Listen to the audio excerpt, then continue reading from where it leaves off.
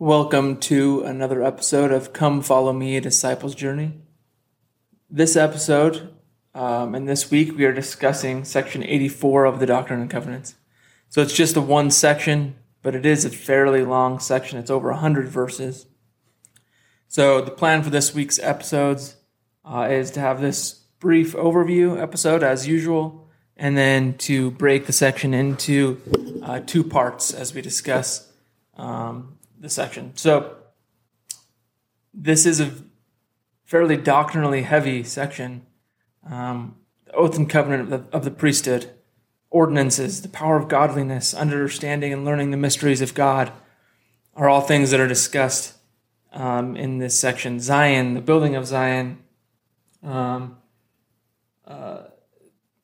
beginning really talks of temples, not really beginning. It's been mentioned in the past in the section in Doctrine and Covenants, but some more foundational principles and doctrines of temple behind temples are discussed. And so I would highly encourage you as you study this week to make no attempt to read the entire thing in one sitting. I recommend breaking it down into smaller pieces.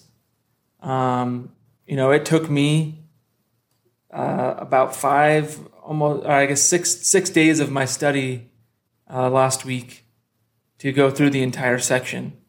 Doing the cross references and looking up other related talks, but even if you're not doing that, just to get what's being discussed in this section, it takes time. So this section was given in September of 1832. All these missionaries we've talked about through this year, right? There's been so many missionaries who have gone out and come back. There's a last batch that had been sent out in June of 1832, and they are now returning at this point. And as they're starting to return, that's when this section is received. They're having another conference of sorts, and this section is received over a 2-day span. And in this overview section, or episode, that's kind of what I want to focus on is how this revelation was given and the fact that it was given over 2 days. So, I mentioned taking our time as we study it. It took time to receive it. And I think we can learn something about the time that it took to receive this revelation. In my life and in my experience, it's all too easy to pray and maybe just get up and go about my day without always giving the Lord time to respond to my questions, without leaving a space of just quiet meditation to ponder and to receive revelation. And then when I do actually do that, I wonder how many times I miss something because I didn't wait long enough or because I didn't ask if there was something more.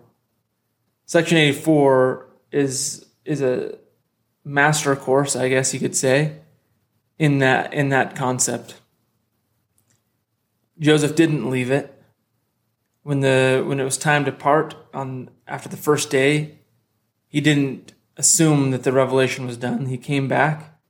They prayed, and the revelation continued because he was open and ready and willing to receive it.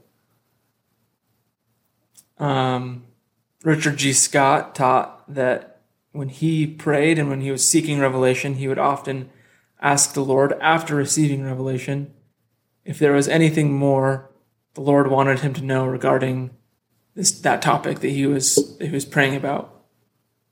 If there's anything more to learn. And then he would ask that question, and then he would wait and ponder until he was sure that there was nothing more for that time, or until he received more. And he received more simply because he asked and waited. And that gift of revelation and personal revelation, that's what President Nelson has been spurring us on, urging us towards, to receive personal revelation that can guide us in our lives, to guide our families in these days that we live in.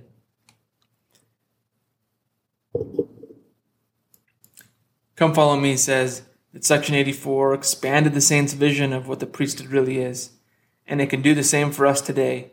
After all, there is a lot to learn about the divine power that holds the key of the knowledge of God, that makes manifest the power of godliness, and that prepares us to see the face of God, even the Father, and live. Receiving personal revelation and the power of the priesthood and the oath and covenant of the priesthood are inextricably bound. These principles are woven together. As we undertake ordinances and as we make covenants, one of which is at baptism and receiving the gift of the Holy Ghost, those are priesthood ordinances, priesthood, right? But that's also key in our ability to receive personal revelation throughout our life.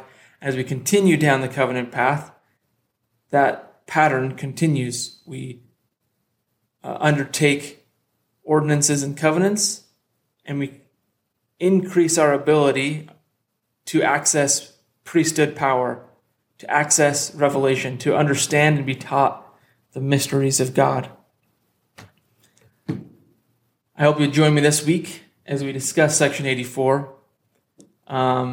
It's something this is going to be a section that I'm going to do my best to share my thoughts, to share even a portion of what is out there. When it comes to especially the oath and covenant of the priesthood, there are volumes and volumes, essentially, of conference talks and cross-references that could be discussed.